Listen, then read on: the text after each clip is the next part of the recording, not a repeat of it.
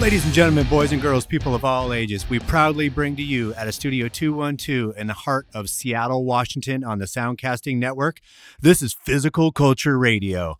I'm your dopest host with the most, Coach Greg Jones, at Coach Greg Jones, Instagram and Facebook, along with lead Mountain Dog Diet trainer, Chris Edmonds. Chris, how you doing today? Doing great, man. How about yourself?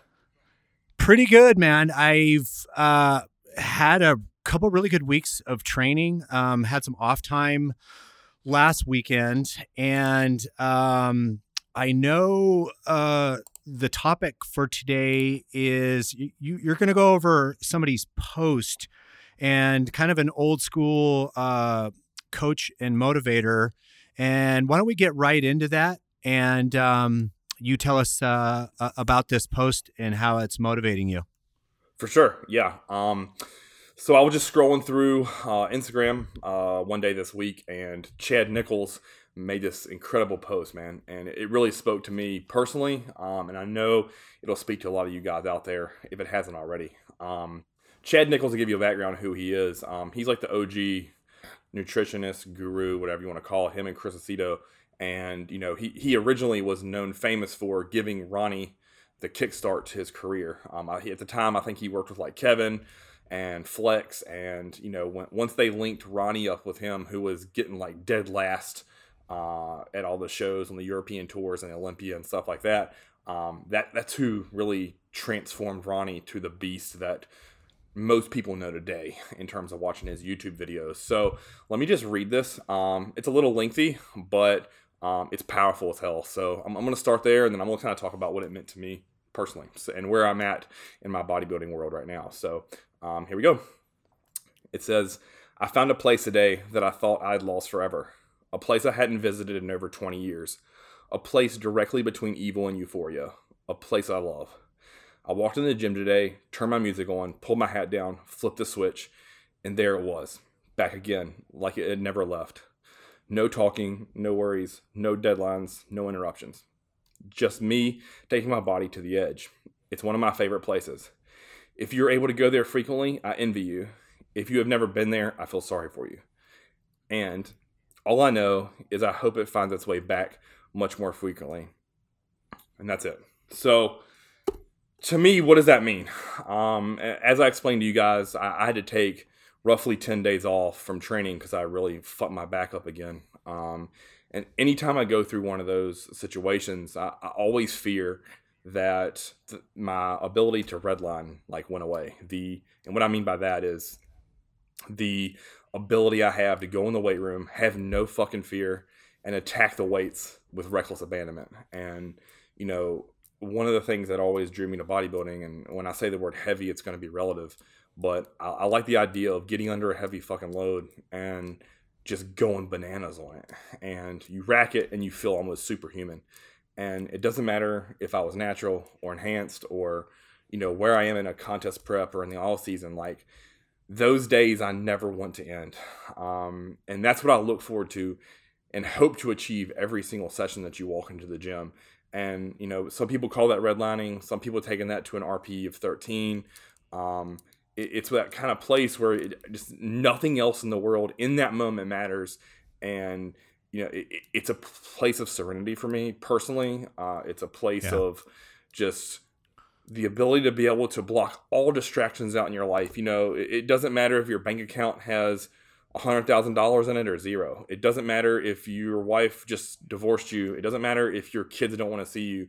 It doesn't matter if you're poor, rich, have a great job, don't have a job at all. Like that moment can affect anyone. And the impact that had on me as a person is the why I train. And, you know, Greg, as I told you when we were chatting about this beforehand, you know, when I eventually lose the ability to redline and do what Chad described in that post, I'll probably give up. I say probably, I will definitely give up competitive bodybuilding because that to me is the edge that I have in the gym and what sets me apart from people who have superior genetics than me is that right there, that what he speaks about. And it's powerful. It's a powerful message to me because it's the exact opposite of what you see is shoved down our throats via social media with today's training, today's mindset and outlook and competitors.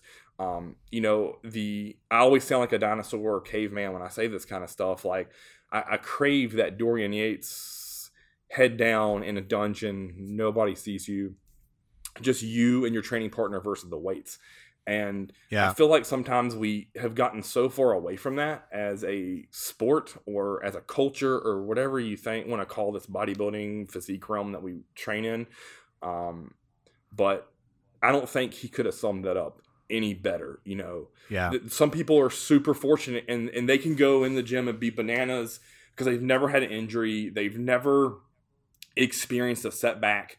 And then the people who have never gotten there, like, that's the reason I love training people one-on-one in person, is so I can teach them how to get there or what that experience is like to be able to just go until your body shuts down. And not to jump on this rant or whatever, like, of overtraining, but so much literature is out there and so many people shoving the word overtraining down your throat. Like, we get questions on that every week about our training programs. Like, oh, you guys are going to overtrain people, or you train the body part too many times. Like, when I think about when I got into bodybuilding as a late teenager, early 20s, the word overtraining wasn't even a thought. I don't even remember that word being around. And to me, there's no such thing as overtraining. It's under eating and under recovery. 9 times out of 10. Most people are not going to the area that he's talking about in that post. Yeah. Meaning, if you walk into a gym today, how many people are truly training to failure? And that's a question that I know we'll talk about at future episodes. But the next time you walk into a gym, just look around, and see who's training hard, see who's focused, see who isn't concerned about their outside life. Because to me, like, when I walk into a gym, that's my personal time. I don't dick off on my phone. And that's not because I want to shut the world out. It's because that's my personal time of almost meditation or therapy or whatever you want to call that.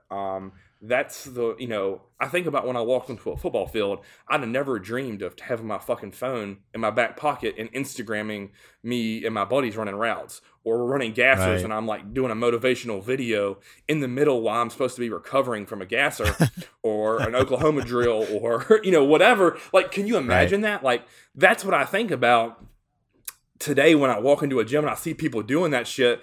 Because to me, the gym is like football to me. Like I said, I never would have had my phone out on the sidelines of a game. I wouldn't have had it in the locker room. Like, you cherish those moments of nothing else matters. When you're on the football field, your grades didn't matter. It didn't matter if your professors were pissed off at you or you had homework to turn in. Like, you didn't think about that. It's go time. You were with your teammates, and all that mattered in that singular moment was, am I willing to lay my life on the line for those other 40 boys or other 40 men? Right. And that's powerful. That speaks to me. That's what post means. Go ahead. Let me ask you something, because it sounds kind of like what Chad's talking about and what you're talking about is kind of what athletes are known to get into in the word, the zone, or they also call it flow. And I've achieved this a couple times in football games. It didn't happen all the time, but there was a couple big games that I had in high school and college where everything slowed down and it was like I was in slow motion and the game wasn't fast. If any of you have played athletics, anything from jiu-jitsu tournaments to football to basketball to what have you, there's a game time speed and a competition speed that's really fast. And some people thrive in it. Some athletes can't handle it because it moves too fast for them. Some of the better athletes, like you take a Michael Jordan or you take any like top boxer, top athlete, a fighter, they get into this thing where when they're competing, when they're fighting, when they're playing, when they're on the court or the field, everything slows down and they can see things better, more enhanced, and and in a slower manner than everybody else. Even though it's going at real-time speed and fast speed, everything slows down when you get into this zone, and it makes things real easy. And I wonder if he's talking about that because sometimes I get that in training and my body feels good. I got no aches, no pains. I can push. I can go heavier, not as heavy as I once did, but I can push. And then your body, you feel how sore your body gets. It doesn't always happen like that, but I think that's what and is that kind of what you're referring to? Do you think it could be explained as kind of getting to the training zone, if you will? Oh, without a doubt. The most iconic to me of the zone, right, is Michael Jordan playing the Portland Trailblazers in the playoffs. Or eventually, I guess, sorry, it wasn't the playoffs. It was the playoffs, but it was the NBA championship. And he hits those like 7 threes in a row. And he hit one over double, he's double covered.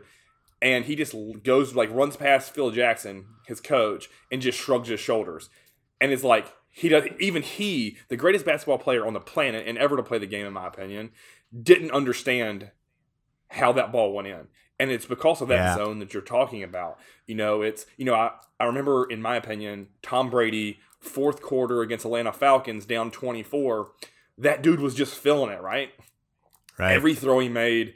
It's almost like, I always try to talk about that, it's like those guys see the future before it happens. Like, he goes to the line of scrimmage. He knows the coverage. He knows what they're going to run. He knows where the defensive backs and linebackers are going to be. And he audibles, or he picks the route that's going to best beat that defense. And he already knows, before the ball's even snapped, how many steps he's going to take, where he's going to look the safety off, where he's going to throw the ball when the receiver hits the 5th step, for example. Like, that is what we experience, to me at least, when you go into the gym and shit feels light. Like, you pick up 100-pound dumbbells and it feels like they're the 50s. When you put a squat bar on your back and you got 315 on there and it's normally heavy for 12 and you somehow get 23. It's almost scary in a way. It's almost scary in a way because like a week or two before, something feels heavy and then it feels god awful light and you're going, it's almost like you think it feels like it's something is not right because you're so strong that day. Oh yeah. And I wonder if that is just I wonder if it has to do with an energy thing and a vibe in the body, or if it's all mental, or if it's a combination of mental and physical. Whatever it is, it's gladly accepted. I love it when it happens. It doesn't always happen. I know, you have to have good sleep. The nutrition has to be there. A lot of different things need to be there. I think, guys, if you have a phone and you want to take pictures and you want to do some kind of motivational post and you're you want to be inspiring, get your workout in, do it after the workout, or have somebody, like a training partner, maybe film you while you're doing stuff, but don't let it affect your workout, where in today's society, you feel like you're taking all these breaks and you're really not focusing on your workout. Because I think another thing that Chris is talking about here is focusing on you in the training and you in the weights and you in the workout and going to battle with it. And, getting that workout in, pushing yourself beyond your limitations or your self-perceived limitations that your body has when you feel like you can do so, and kind of tuning everything out. You need to tune the top athletes, the top bodybuilders, the top, people in any division have the ability to do this with their training. They don't fuck around. You don't go into the gym to be a social butterfly and, fiddle fuck around with your friends. You go there to train because you want to get better and you want to enhance your physique, and you need to go in and put in the work is basically what Chris is saying and what Chad Nichols is referring to. And you need to remove all outside distractions. The kids, the school, the job, the stressors, all that stuff, it can take an hour to 90 minutes off while you're training. And I think it deserves that. I think you deserve that Otherwise, what are you doing in the gym? If you're just there to do posts, then go in and, get your phone going. But if you're there to work out hard and, make your gains and reach your goals and get what you want to get out of the workout and get better on a week to week, month to month, year to year basis, then, show it, prove it. I trained back today. It was lunchtime. It was like 12:30, and I go in there, and it's a local competitor, a men's physique competitor. And if I can kind of paint a picture, and I'm not trying to talk shit because listen, we all were small at one point. The dude's probably 6'3", maybe 175, 180, maybe. Right. So, first of all, for him, in my mind, to call himself a competitor is kind of laughable. Because he has no really appreciable muscle. And, he's in there with two chicks. One of the girls is in jeans and a North Face jacket. And they're laying on a bench. One's laying on a bench. One's sitting on the floor all stretched out. And they're sitting there like in a circle joking and laughing, right? And my initial thought was, this isn't a fucking slumber party. Like, they're in there hitting poses and doing quarter turns. And, like, he's trying to teach them how to lift with no rhyme or reason. They're doing goblet squats, and all three of them have like that god awful butt wink because they're trying to go way too low, and the form's terrible. And I'm like, this is someone who calls himself a competitor, who's clearly training clients, and all three of them need help with form and technique and building their physique.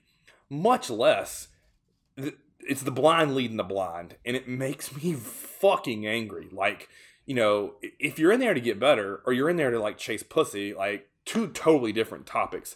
I always joke when I see that happening. I'm like, listen, you're either in the if you want to see tits and ass, you go to a strip club. If I want to train and get better, I go to the gym. Right. And yeah, for sure. Listen, that makes me sound like I'm like an old dinosaur. Like, oh, God forbid somebody has fun in the gym. Like, it's not what I'm getting at. There's time before and after a training session to do that. If I was sitting on the floor like those three were in my high school weight room, my football coach, would have kicked me out of practice for the day or conditioning for the day and told me if I plan on coming back, not only did I have an extreme punishment to do, but I was going to get my ass kicked in the next session if he even allowed me back on the team. And maybe I was raised in a different environment. I definitely was raised in a different generation than these kids because they are mid-20s if I had to guess, which is significantly different than me being in my mid-30s. But the idea of going into a gym and just bullshitting your way through it, like, I'd rather just not waste my time. If I'm going to go in and do something, I'm going to do my best, or at least try my best. And it kind of just blows my mind, just the lack of focus, the lack of detail, the lack of thought that goes into a training session for most people. Or, like, why are you even there? If you're going to sit around and talk, go to Starbucks. If you're going to train, train. And do you think that's is that part and parcel because of what is thrown out there today in today's society and what is acceptable for people in the gym? Do you feel that was, because I started working out seriously in the 80s for football, and then late 80s in high school football. I kind of joined this bodybuilding gym. Actually, Michael Hearn belonged to this gym, a bunch of big powerlifters and bodybuilders at the time. This was a serious freaking gym that had motivational shit on the walls, and it was filled full of chalk and weight belts and straps and guys just getting after it. And we didn't have people prancing around in this gym. Not to get on though. Back in my day, because I'm not trying to even like go there, but in a way, I think today there is such a focus on looks and such a focus on, we all wore baggy crap in the 80s. We had baggy sweatpants, baggy tops, T. Michael gear, striped shit. and we all wore belts and straps and wraps and tried to go as heavy as we fucking could. And Right. I don't feel like that hardcore, let's really get down and train hard for an hour and a half, 2 hours. And it's probably not even safe to work out 2 hours anymore, but that's how we used to get down. Yeah. Oh, yeah. I feel like the work ethic is gone. Yeah. And somehow it's left, and people rely on all kind, angles and filters and photos and, these kind of frilly workouts when the hardcore, put your hat on, put it down, put the phone away, get after the weights and get in your zone and go to battle. Go to battle with yourself, get better week to week and push your ass.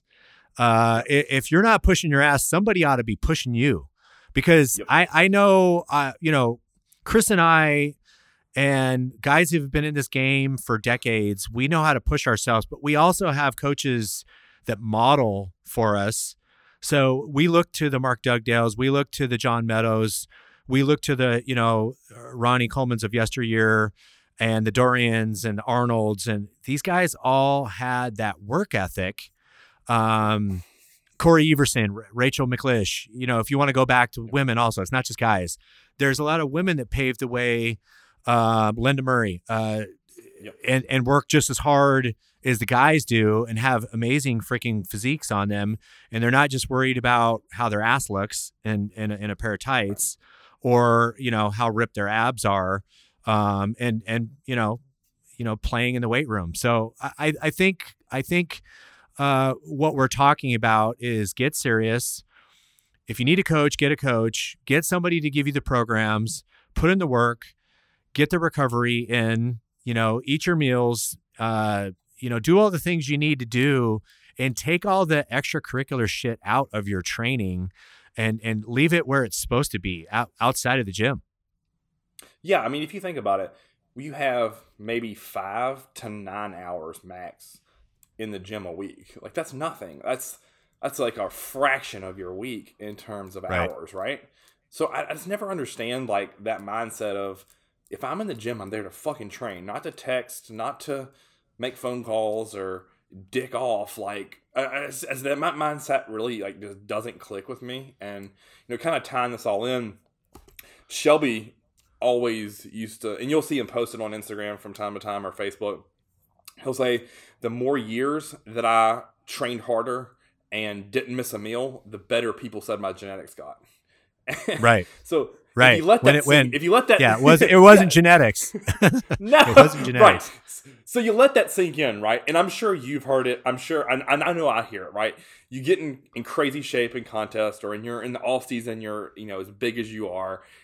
People always say, "Man, God, your genetics," or it comes so easy for you, or it's so easy for you to get lean, or fuck, if I ran as much drugs as that guy over there, like that's what I'd look like, or they try to justify in their mind, like it's almost like a backhanded comment, like they'll say, "Man, you look incredible. Your genetics are just great." I used to have a guy that used to come to the gym I trained at, and he'd always say, "Man, you're so lucky. Your genetics to grow legs is it's through the roof. Like, you don't know how fortunate you are." And I just shake my head and nod, and I'm like, "Listen here, motherfucker, you wouldn't last 20 fucking minutes training legs with me." And that's just doing warm up. Because to him, a leg workout was a few leg extensions, talk to some chicks, do some leg press, maybe like 3 plates aside, go over to leg curls, and then go train arms. That's what his leg day was. I work at a couple different gyms, and it's funny, just to interject real quick. I work out at a Gold's gym with Mark Dugdale sometimes. I also work out at a bunch of LA Fitnesses.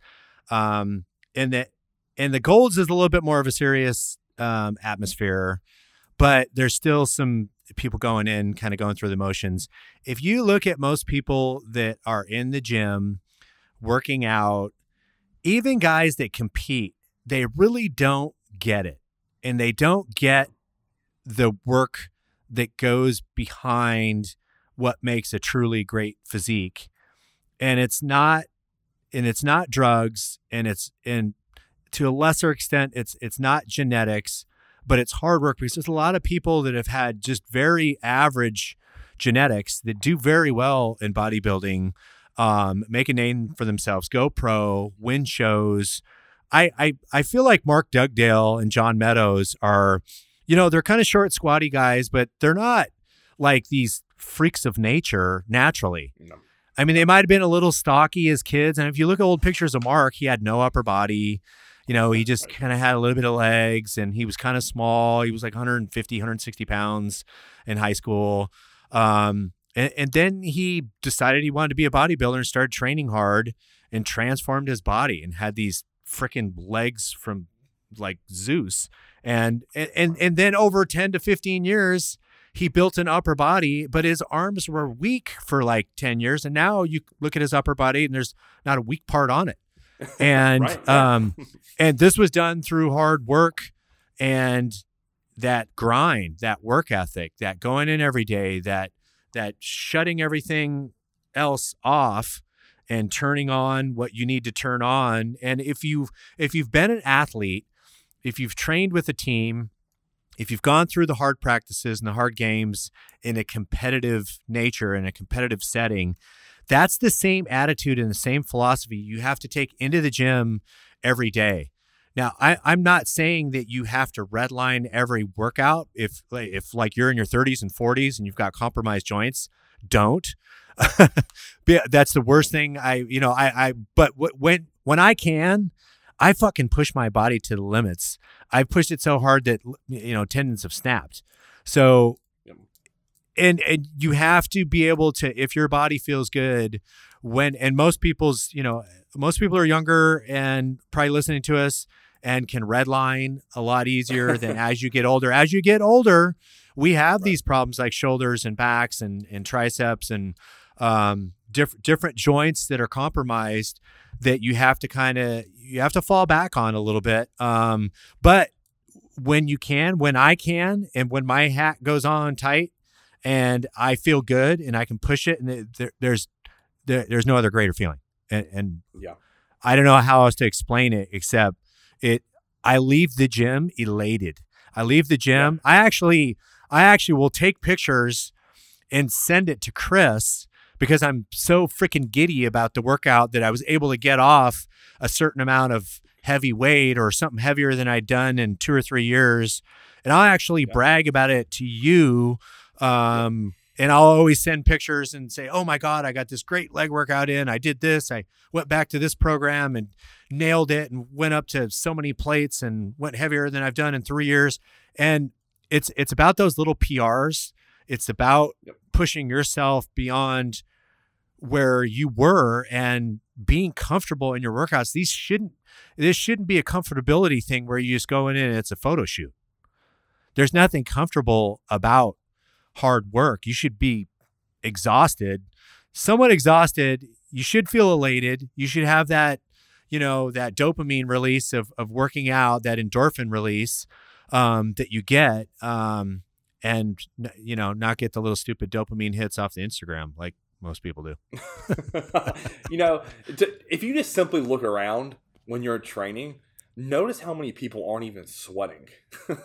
And again, it goes back to me as an athlete, I guess. Like, if I wasn't pouring sweat during a warm up when we were like doing our stretches, doing our dynamic stuff to warm up, I wasn't doing something right. Unless we were playing football in the dead of winter and it was snowing, that's gonna be the only time I'm not gonna be pouring sweat. If it's in the fall or definitely the summer, you get fucking sweaty just walking to the practice field. But that's what I think about when I train, and sweat's like beating off my nose to where it's like dripping in my eyes. It's annoying, but so many people are going there, and they start the workout, they finish the workout, and their clothes look the same. They don't even have to change shirts, and I'm like, "Are you serious? Like, what the fuck did you just do?" Right. If I walk on a treadmill at a 3 incline at 3 speed, I have sweat on my lower back, and my fucking ass is sweating. Like, I don't get it. And it's just gotta be lack of attention to detail, no forethought, no programming. Yeah. And at the end of the day, all those fucking people can say, oh, I'm here to get better. I'm here chasing dreams. I'm on that grind. Like, to me, eat a fucking dick, bro. Like, you aren't there to be serious. If you want to I don't care what it is. If you want to have abs on the beach, if you want to pick up more chicks, like, to me, it doesn't matter. Like, if whatever my goal is, or whatever my client's goal is, we're going to attack that with reckless abandon. And if you're with me for 30 minutes, for an hour and 90, like, we're going to get after shit. And when you leave a session, like, you got your money's worth and no chips are left on the table. Like, I don't need you to throw up in the trash can every time we train. And that's not what I think either of us are saying. And throwing up is not an indication to me of redlining. Redlining to me is taking a muscle to utter exhaustion. It's pushing your body further than your mind thinks it can go.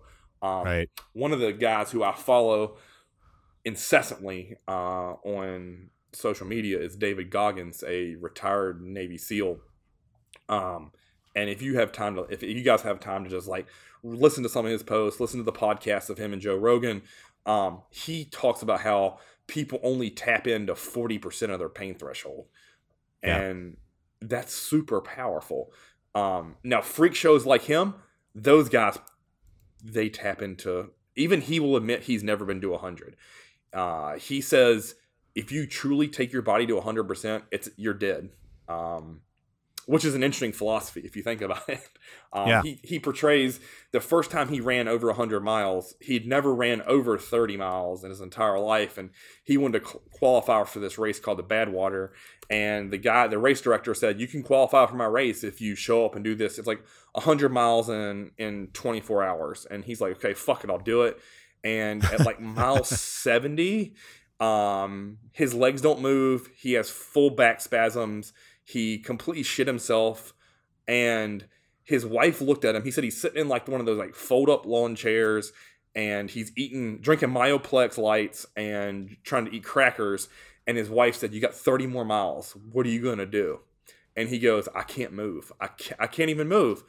Right. And he said, she looked at me, I looked at her, and I got to running. And he said, I don't know what I did for those last 30 miles. I don't remember.